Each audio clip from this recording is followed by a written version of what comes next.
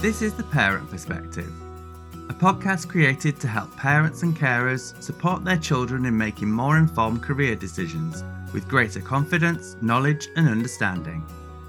In each episode, we will share your experiences of navigating career conversations with your children and provide insights into how the world of work is changing from trusted experts, organisations and employers already working with young people today. It's time for your perspective to count. Hello, welcome to the first episode of The Parent Perspective. My name is Steve and I'm going to be your host today. In this week's episode, we have a Q&A session for you with the Director of Education at the Careers and Enterprise Company, Nicola Hall. The discussion is facilitated by Anna Morrison at Amazing Apprenticeships and features parents John and Sarah. We'll also be joined by George Anderson, a workplace wellbeing expert from Gen Healthy Minds, who'll be sharing their top tips for parents just like you on how to support your child's mental health. Before we join Anna, don't forget to share your questions to put to our team of careers experts. In a few weeks' time, we'll be talking about what to do next after results day. Click in the link in the show notes to record a voice message with your questions.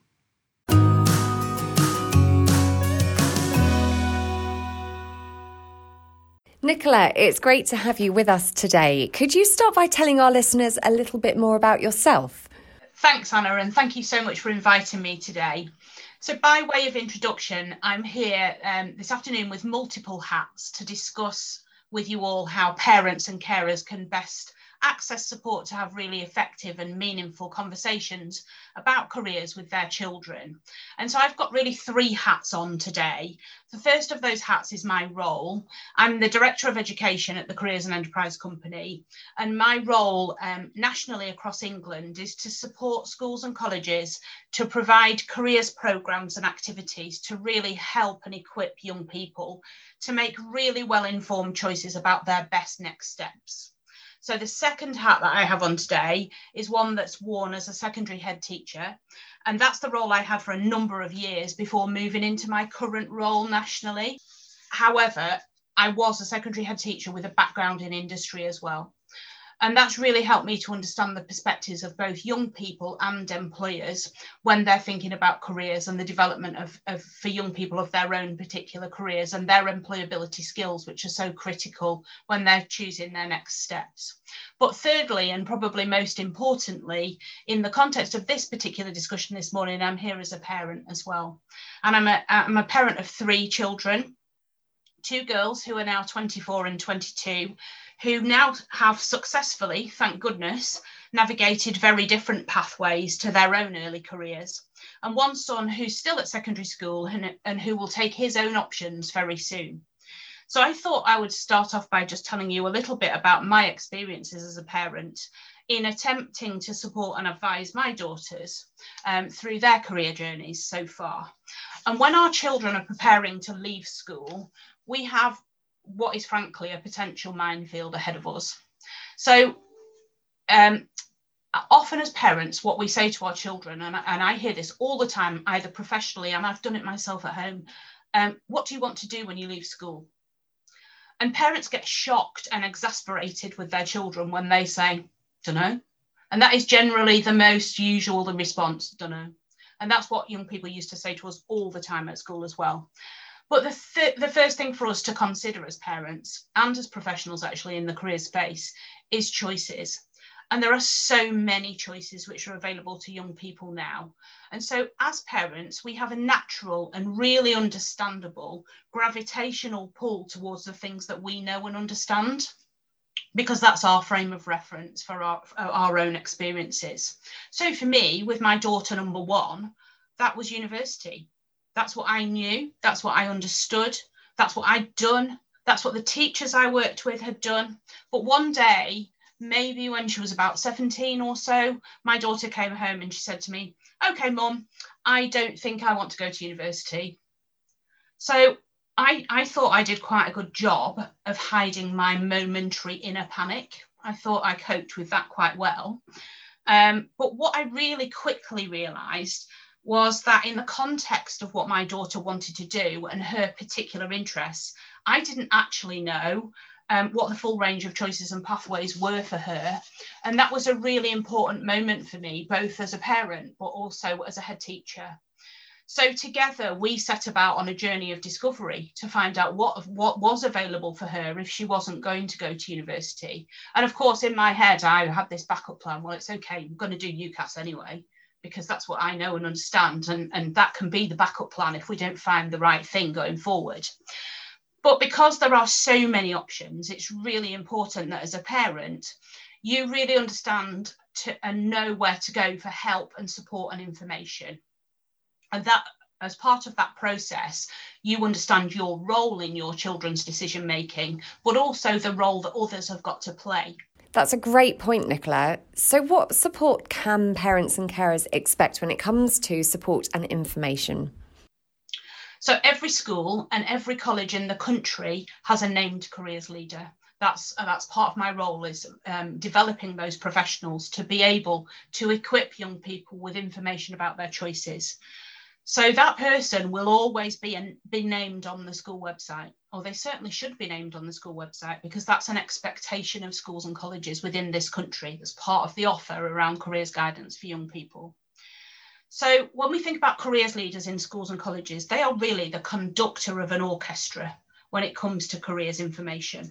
And they are really well placed to help you and to help your sons and daughters to navigate what is really the spaghetti junction of pathways that are available to young people.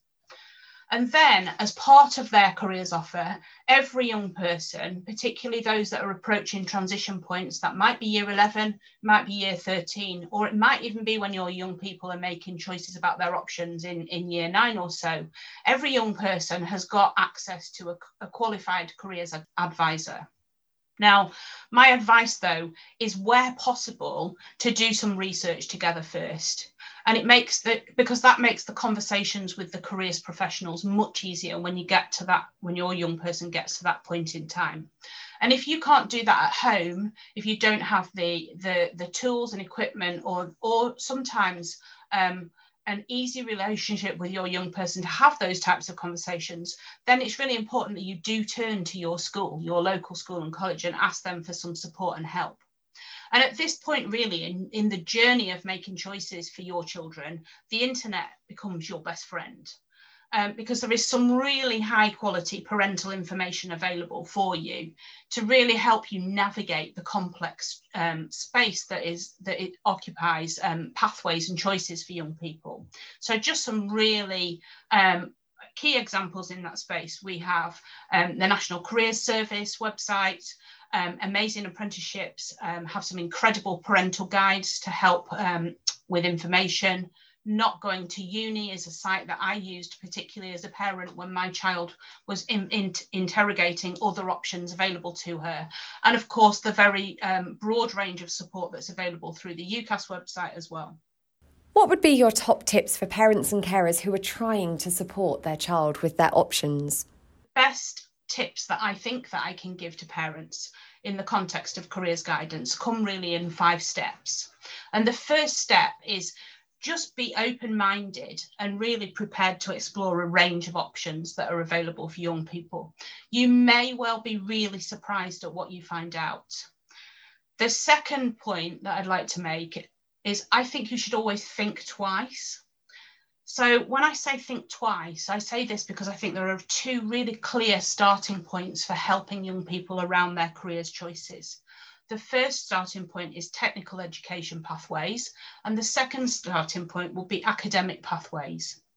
There is no one better route between these 2 pathways, but there are many quality options available within both. The third tip is think about what's your child's preferred learning style. It matters not what their ability levels are at school at all. But thinking about their learning style may well help you to interrogate what type of next step is most appropriate for you to explore for your young person. The fourth tip that I have is really use the support that's available to you.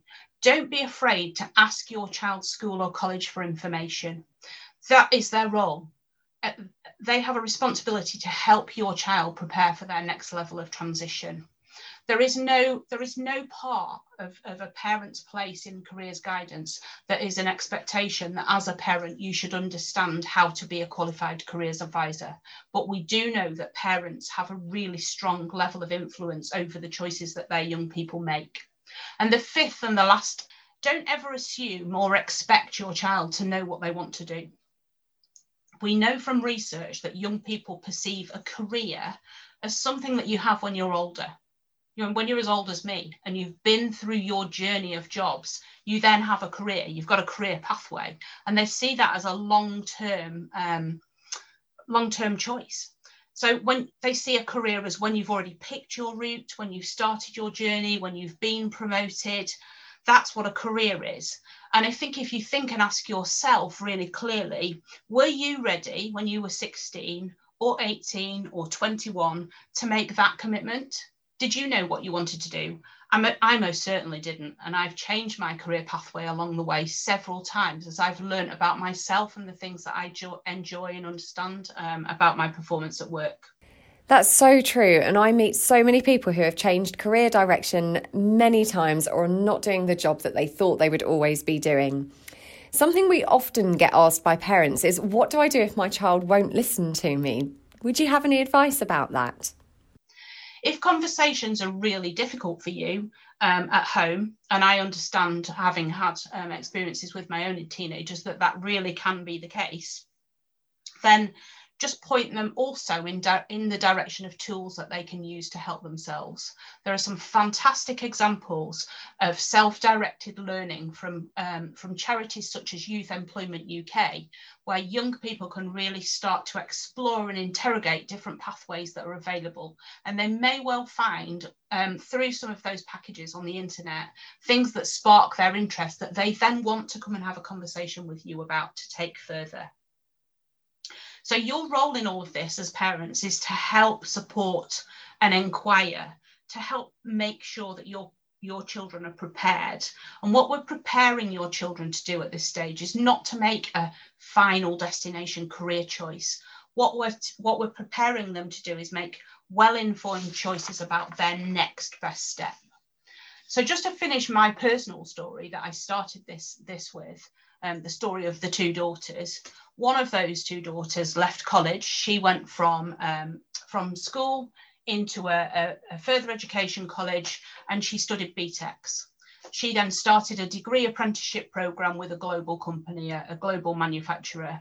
6 years later, she's got a degree. She did incredibly well in her degree, but alongside that degree, she's got masses of experience. She also has a technical project management qualification, and she earned a salary throughout the journey. That really worked for her.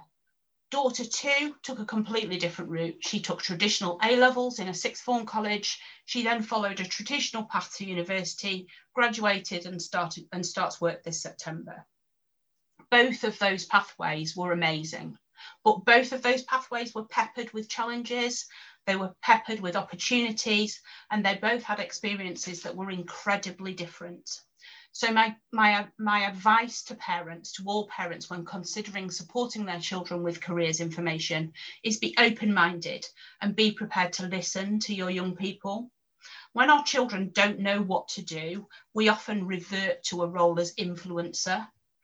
But take a moment to think about, does your influence, do your interests really speak to those of your child?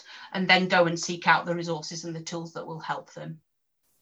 Thanks, Nicola. I'm going to bring in our panel members, if that's okay, because they've been listening intently and scribbling down lots of ideas, I'm sure. So, Sarah, if I can ask you to introduce yourself briefly and just tell us a little bit about your children, if you'd be happy to, and your own background as well. Sure, thanks for having me. So I have two children. I've got a 14-year-old daughter who is currently in year 9. Quite driven and academic and focused, and has lots of ideas of what she wants to do, quite clear ideas. And then on the other perspective, I have an 11-year-old who has some challenges, to say the least. He's got autism, amongst other things. So it's totally different views where I'm coming from with the future and what they can do. About myself, I I'm a florist. I run a florist business now. I haven't always done that. I had a job at school in floristry in New Zealand, after school job. But then at school, won, I guess what you call a scholarship to PW to do 2 years of like seeing if you like working in an accountancy firm, and you could do some part-time study at the time as well. I did that for a while, and then floristry drew me back to it. So I ended up doing a 3-year apprenticeship and training, qualifying as a florist then. From there, I moved to the UK in 2002 and went back into cars, which I've sort of dabbled in and out of. So I ended up working for Aldi and worked in management in Aldi, which I loved until I had children. And since then, I've gone back to floristry, and that's what I'm doing at the moment. Thank you, Sarah. And John, if I can bring you in, if you could just tell us a little bit about your children and your background as well. Yeah, my youngest is Max. He's 18. He's just about to graduate from college, having done a business studies course, but not entirely certain about his future. He's quite a steely, confident, resilient character. So I think he's got some aspirational thoughts and very independent thoughts. And my daughter is very different to Max. Isabella, she's 22. She's just about to graduate from university with a politics degree. Very different in terms of she has some anxiety. She's had some mental health issues over the years, which has impacted her confidence. But at the same time, I think she's very individually strong, but I think she just finds it hard in the competitive world that young people find themselves in. I think that causes some additional anxiety around how she's going to be able to compete. So that's my children, and myself. I sort of fell into a career in financial services 38 years ago, because at the time I had no idea what I wanted to do as a career or a job or anything else. So I think I took the sensible advice from my parents at that time was try retail or banking. I fell into banking, but I've been one of the lucky ones. I've been able to carve out a very, broadly speaking, a happy career over the last 38 years. So, as what I struggle with is giving advice to my children. So I'm hoping that this session will help me, give me the confidence to be able to speak, and also give me the confidence to make them listen in some ways. But at the same time, I always encourage them to go their own path. But that makes me feel a bit useless, and so I want to be a bit more helpful if I can be. Thank you, John. That's really, really lovely to hear. So, Sarah, your daughter is, although not quite yet at school leaver age, quite clear on the route that she would like to pursue at the moment. I'll say at the moment, because of course things may change. But from listening to Nicola, did some of Nicola's words resonate with you in terms of kind of trying to navigate the career landscape and support her the best you can? Yeah, absolutely. It is about it almost is about putting some not barriers, but just some side curtains on there, just that they can navigate their way through, but just being able to support her through it as well. I'm lucky that she's so focused, but it's almost to the point of being over focused with her. So it is being able to say, look, be kind to yourself. And actually you can stand back and look. And I know about the apprenticeship scheme, which I think is incredible. And it gives you a taster, because I always wanted to go into accountancy, had a taster for it, and then went away from it. And I think with listening again and hearing what is available with the apprenticeship scheme, you can get a taster, and she can be earning money at the same time, as well as going towards a degree as well. So yeah, it definitely brings in lots of other options just to sort of open her eyes to her as well. Thanks, Sarah. And John, for yourself, so your son at that kind of transition point, kind of trying to make sense of what those options may be coming out of his business studies course. When Nicola was speaking, were there areas that resonated with you, kind of tips that you were picking up thinking, I would be able to do that with him now? I would, but and all gratefully noted. But I guess he is an independent character who thinks that he's probably got his master plan, and come hell or high water, he will achieve it somehow. And that's to be admired, because I see a very different perspectives from young people. So in some ways I am very pleased that he has that confidence in himself. But at the same time, there's, from what I perceive, is there isn't much of a plan or a plan B. He doesn't believe in plan Bs. It's all about plan A. And so, but that's fine. You know, I think he will be successful because of how driven he is. But I'm not entirely sure that he's explored all of the options that are available to young people, and perhaps I'm not the best person to advise him on what they are. But I'd just like at least for him to have that perspective and say, yeah, I know all about all those various resources and opportunities for me, but I've discounted them consciously and deliberately because I have a different path and a different perspective, which is absolutely great and absolutely fine. But I just want to make sure that he has, we talked about choices earlier. I want people, my family, to have informed choices, if you like. Thank you, John. And Nicola, if I can bring you in here, because you mentioned the fantastic role of careers leader, and brilliant that every educational establishment in England should have that named careers leader role. How important can careers leaders be in supporting that kind of the exploration of options? What expectation can parents and carers have of the careers leader to be supporting their child and bringing in perhaps that third voice, the person who might be able to say all of the things that the parent would want to say but perhaps feel aren't being listened to?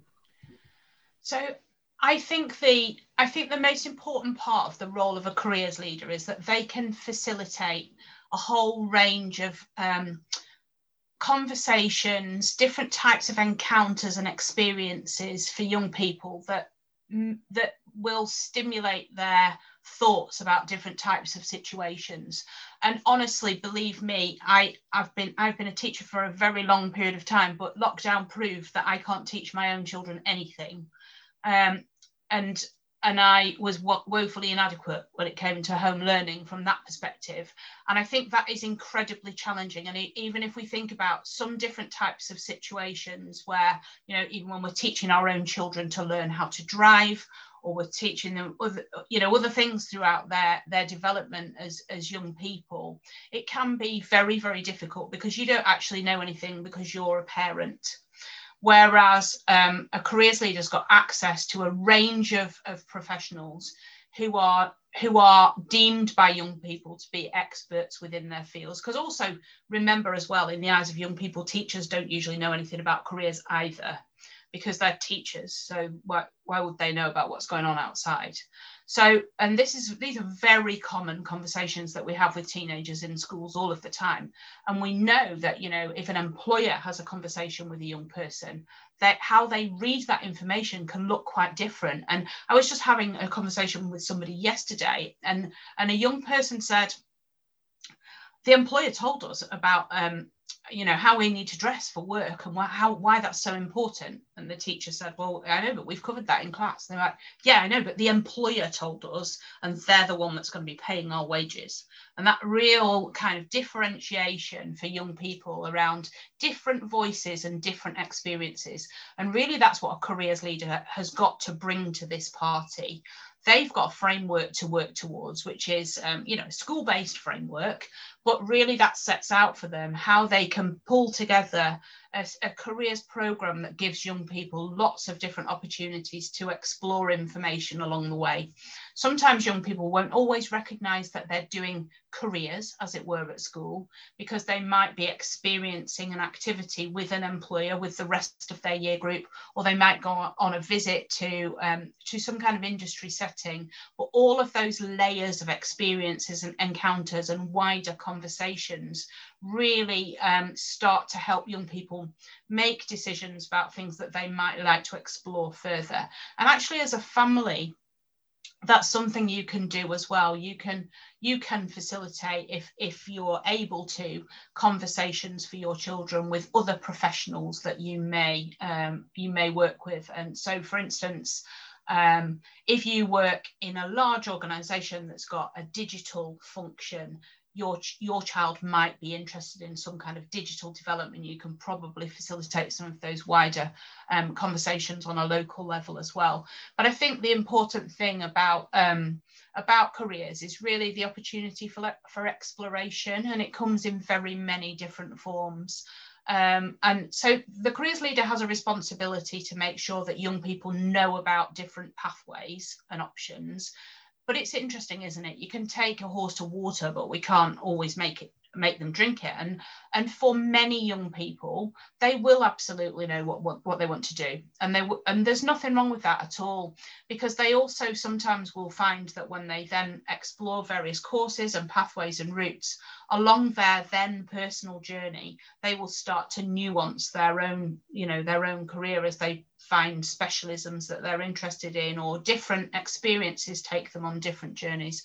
But for some young people, they need more, and they need a more intensive approach to the support that we can give them in schools and colleges. And that's really where the real professionalism of the careers leader, but also the professionally qualified advisors, really kicks in. So if you were in a situation as a parent where you felt that your young person wasn't being exposed to those experiences, so for instance, they might find that they really don't understand the concept of what an apprenticeship could lead to, then it would be appropriate for you to drop a line to school and say, do you know what, I'm just not really confident that my son or daughter has got this picture. What can you do to help facilitate a conversation? Just thinking about preparation and how early it has to be. To me, I just find it quite scary, because my daughter knows what she wants to be, and in year 9 is already looking at wanting to, this summer is going to organise a week's work experience in her preparation for her application to do what she wants to do. How relevant is that, and how important do you think it is? I mean, to me, it seems quite extreme, but she's more than happy to do it. But she's speaking with her head teacher, and her head teacher said for some of the admissions, that's what you need to do. But how important is that to her? I think it's really, really quite important for 2 different reasons. If she is absolutely decided that that's going to be her pathway, then a series of different work experiences along the way will undoubtedly help her, particularly if she's going to apply through an academic route, because once you get to making applications for competitive university courses in particular, they will expect to see that you've explored the programme that you want to study, that you've got a real genuine understanding, but also what that experience will do, and layers of experience will start to set her application aside from others. Yeah. But the counter side to that is doing experience of any description along your journey can be as informative in the other direction if you really thought you were going to do something. And I've got a little bit of experience of this going back a very long way now, but when I did work experience at school, I did it in a pharmacy department in a hospital, because I thought that I was potentially going to go and explore pharmacy. And honestly, the 2-week work experience told me that pharmacy was not the career for me at that particular time. And so really, I don't think there's any experience for a young person that doesn't have value. It just has value in different ways and at different times. And if she's motivated enough to use her half-term holiday in that way, then my thought is all power to her, and she will get something from it without a doubt. Thank you. That is actually cool, because it does give you a different idea of looking at it, because you're absolutely right. It could determine that she doesn't want to do it, as well as make her more driven to do it as well. So yeah, thank you. I hear this quite often from my son and daughter and other young people. There seems to be in notion of this paradox in their mind around, even if I've encouraged them to apply for a summer job, or where they've got some downtime just to get some experience, they say, well, I can't get a job because I haven't got experience. So there seems to be that blocker in their mind. Is that a reality, or is it just a perception that kind of people have?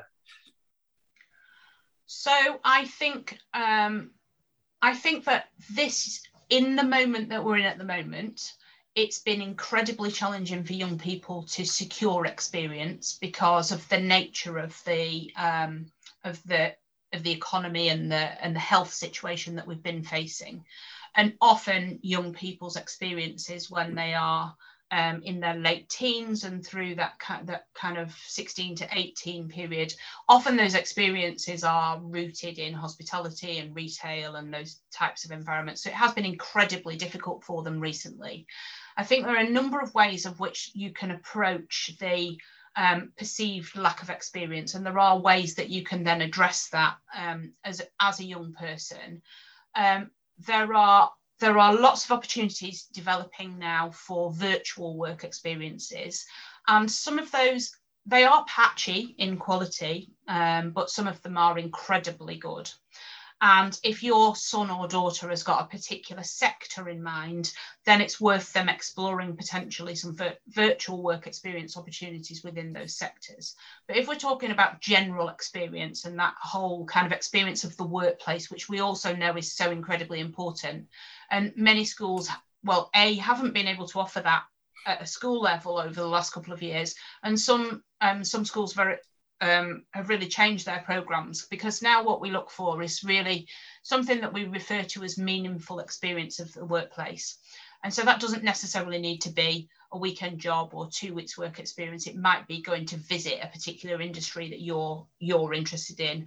And those types of short bursts of experience can then be built together to lead to something that they can apply for and say, well, actually, I have been and explored this sector, and I've really delved into it. So I think the next step for me is actually to go and get some actual work experience.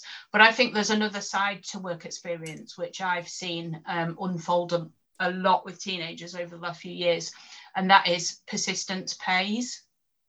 And I think that I've spoken to many young people about this over time, and sometimes you get young people and they'll wander around town, popping in and out of shops and bars saying, have you got any jobs? And so the employers go, not at the moment, sorry. Whereas if your young people are prepared to put the legwork in and they invest in the development of their CV, and they think about what other experiences they've got, and it might be volunteering as well, it doesn't necessarily need to be paid work, and they start to build that into their own kind of brand, even at 15, and then they go to an employer with their CV and they say, I'm just going to leave this here for you, and I wonder if you could take a look at it and then, give me a call if anything becomes available. In most cases, within a couple of weeks, if they've dropped enough of those CVs and presented themselves in a really professional manner, an opportunity will pop through their email or by text or whatever it might be these days. So persistence absolutely pays. And I always just say to young people I used to say to young people in that situation at school, bring your CV to us, we'll help you shape it, we'll print all the copies for you.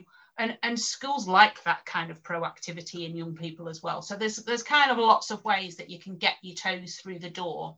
And then ultimately later down the line, when you're applying for more roles that are more likely to be career defining in some way, you've got something to go back to on your early CV as it goes through the door. And not least from my perspective, it doesn't really matter what kind of experience you've got. It can be anything, but what experience does do is gives you something to talk about at interview.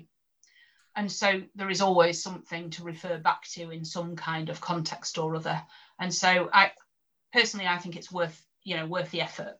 And we know that some industries actually don't bother even publishing their vacancies when, it's particularly we've seen this quite a bit in the creative industries where they will recruit based on proactive approaches just like that, and they will recruit from people that they've got on experience and take them to the next level, and those job vacancies may never reach the public domain.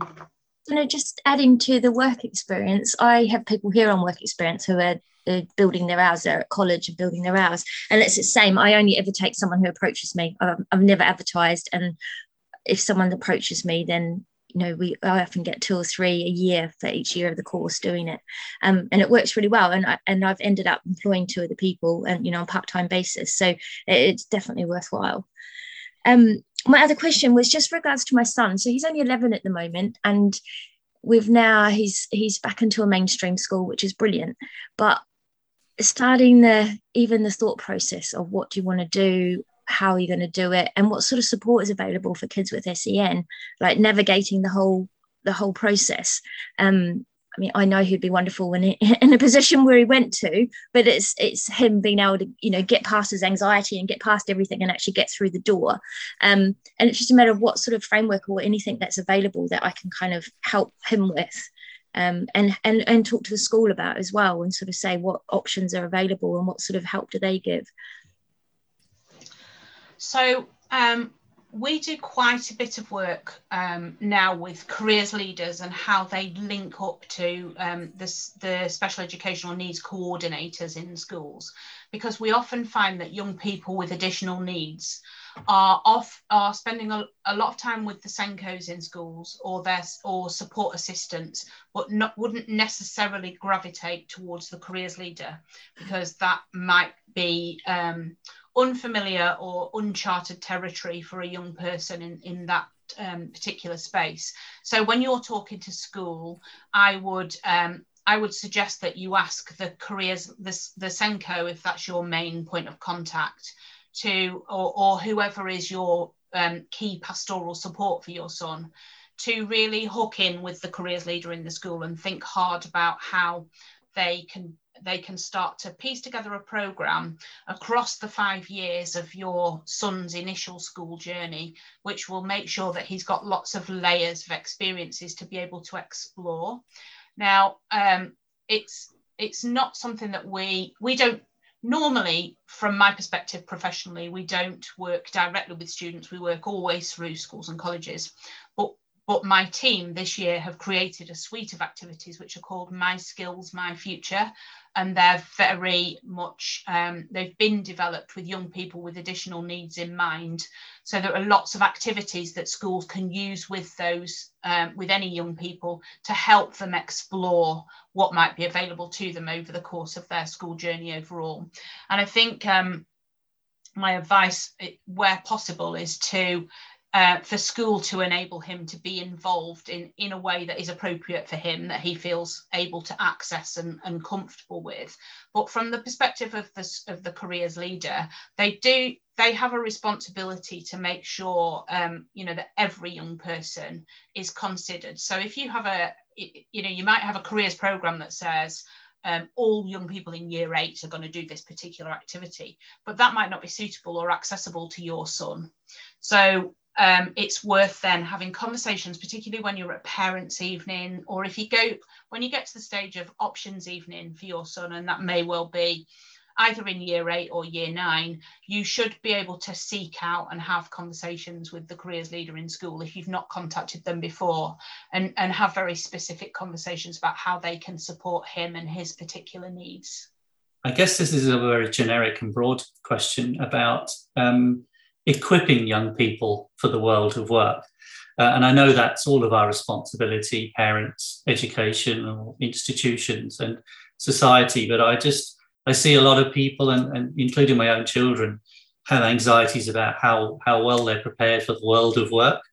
So practical things, and I know it will be different depending on the industry or the employer, but do they really understand what the environment of work looks and feels like compared to their life experience to date? Do they even understand general housekeeping, practical stuff around tax, PAYE, pension planning, all of those sorts of things that as we start out in work, we're encouraged to think about, but have never encountered or seemingly have no clue about? Yeah, so there's a couple of different issues in there to deal with. Around the kind of financial capability, that should, and it's variable in different schools, to be fair, but it should fall within the citizenship and PHSE curriculum at a school. So young people should be accessing that type of information. However, it's not always as strong or present as it should be. And young people frequently say to us, we want, if we asked young people to design a school curriculum, that sort of information would be high on their list of things that they would want included in that curriculum overall. There are resources and activities that young people can explore, ideally through school, but they can also do that independently, and they're generally present. There's some great resources from people like My Pension Service, or the Money and Pension Service, but also then companies like Young Enterprise, who these days take responsibility for financial capability programs for schools as well. So there's some good places that you can point young people to, and actually they can be as useful for young people that are early in their careers in the workplace as well as those that are in school and college. When it comes down to skills development, that's really where ideally we should be thinking about how we translate all of the encounters and experiences that young people have throughout their school into being able to meaningfully talk about them as skills when they go to talk to an employer. Because I think sometimes what we don't do very well at school is actually show young people how to translate their experience into the type of preparation for an interview conversation, or then how to cope when you get into the workplace.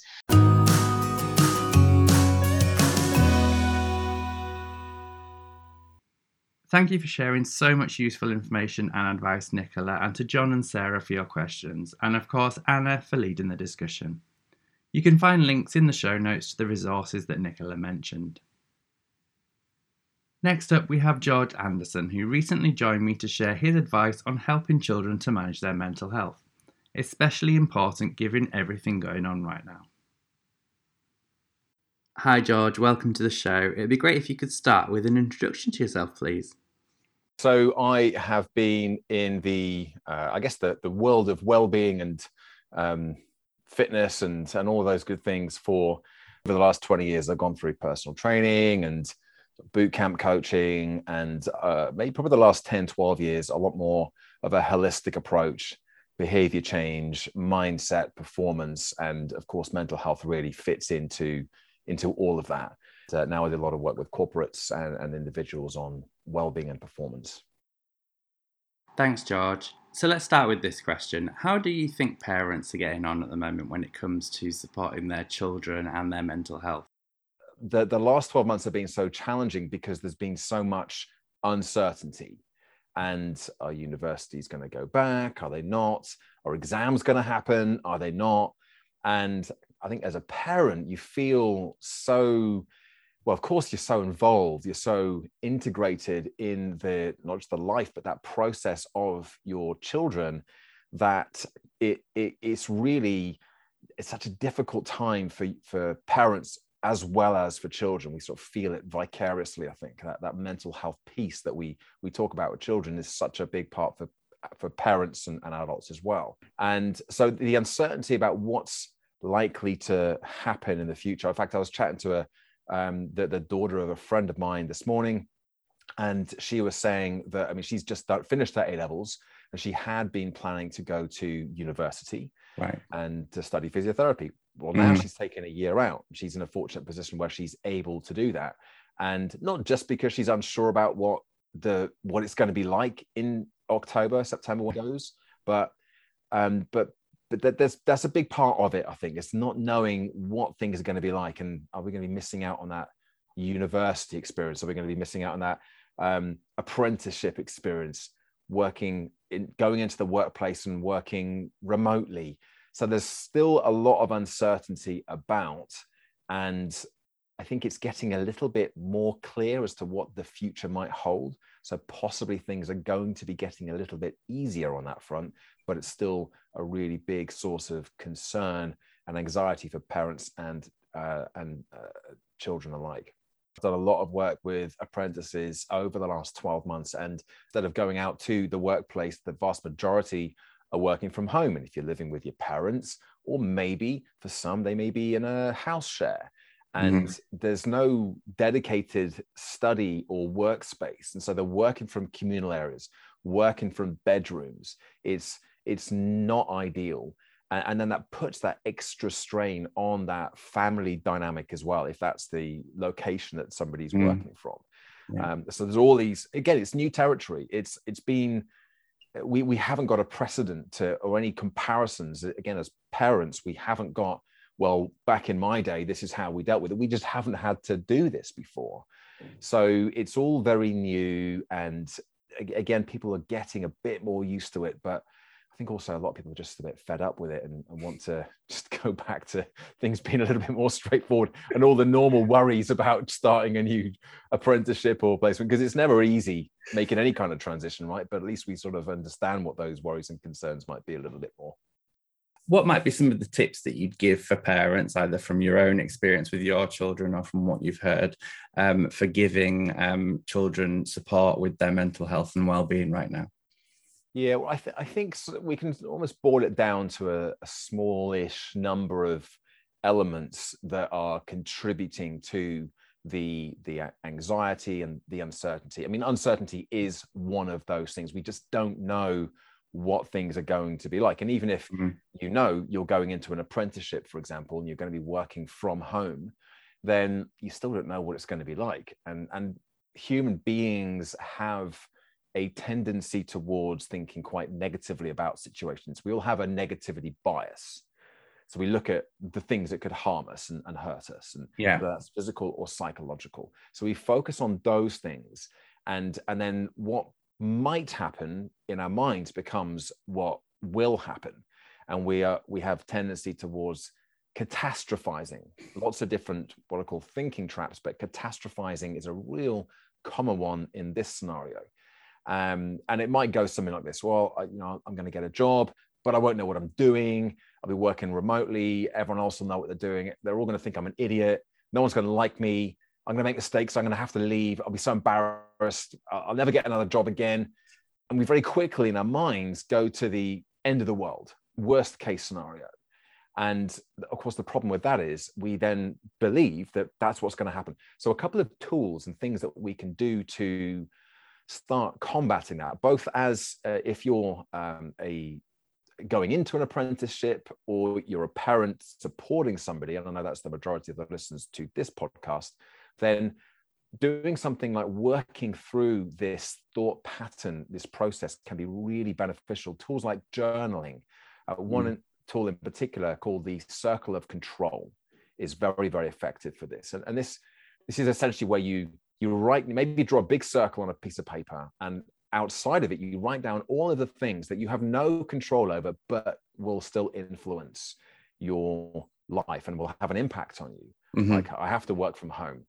I don't have a dedicated workspace, whatever it might be. You write all of those things down. And then on the inside of that circle, you write down some of the things that you do have an influence on. And it might be that you're going to get up and you're going to get dressed into your professional work gear every day. You're going to turn up and you're going to take each day as it comes. These are things that are inside of your control. And although that might seem like quite small things when there's all these big things out there that are out there to get us, actually what that does is it brings the center of control back into the circle.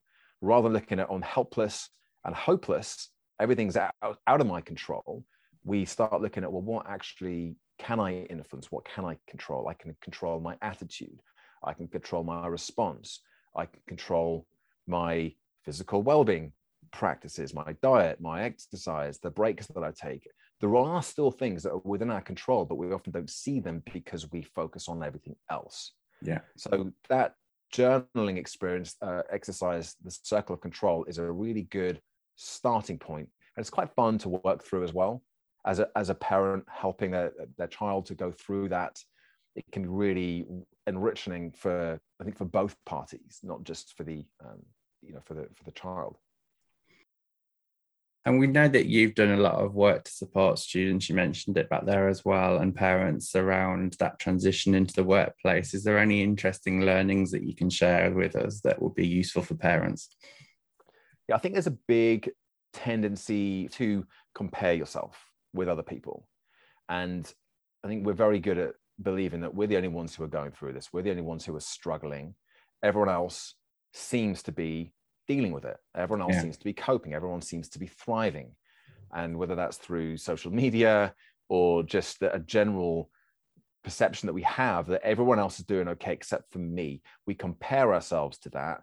And then it's like hitting ourselves with the stick of self-judgment. It just makes it worse. Yeah. So first of all, just to acknowledge that actually most people are struggling here. This is new territory for absolutely everybody. Some may well be dealing with it really, really well, taking it in their stride, but the majority are probably going to be struggling. So just understanding that from a start point is really, I think, quite useful. It gives you that little bit of space to think, all right, well, let's breathe and figure out the way forwards.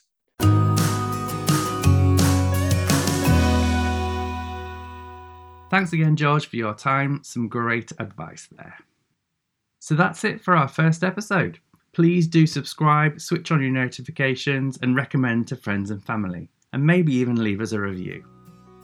Join me next week when we'll be talking to the BBC about the opportunities they offer young people, and a group of young people sharing their experiences of working as apprentices and graduates at Sky and Dyson. It's time for your perspective to count.